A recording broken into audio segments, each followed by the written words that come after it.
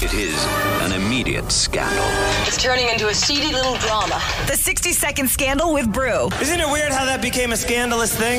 What's up? It's Brew and Monica. Happy Valentine's Day. What's up? Well, I'm kind of bummed because I have been dating this guy. We've gone on, I don't know, like 3 dates, 3, maybe 4. And, I mean, things are going great. At least I thought things were going great. But obviously, today is Valentine's Day. He hasn't asked me on a date, and he hasn't asked me to, like, officially be his Valentine.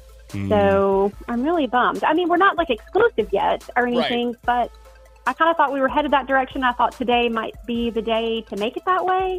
I don't know. I mean, the eternal optimist in myself is like, the day, it's not over. I mean, I know we're getting later in the day, but like my girlfriend got upset with me because I waited till today to ask to be her Valentine. I thought that's just what we did. I thought you asked the day of. Apparently you can ask anytime, but I think guys sometimes get confused. So it might be coming. Like, is there a right time to ask someone to be your Valentine? Period, you know? I don't know if there's a time, but I mean, the sooner the better. That's right. For me. All right, we're going to air this and hopefully he hears it and gets to it, you know? Get chopping. That'd be amazing.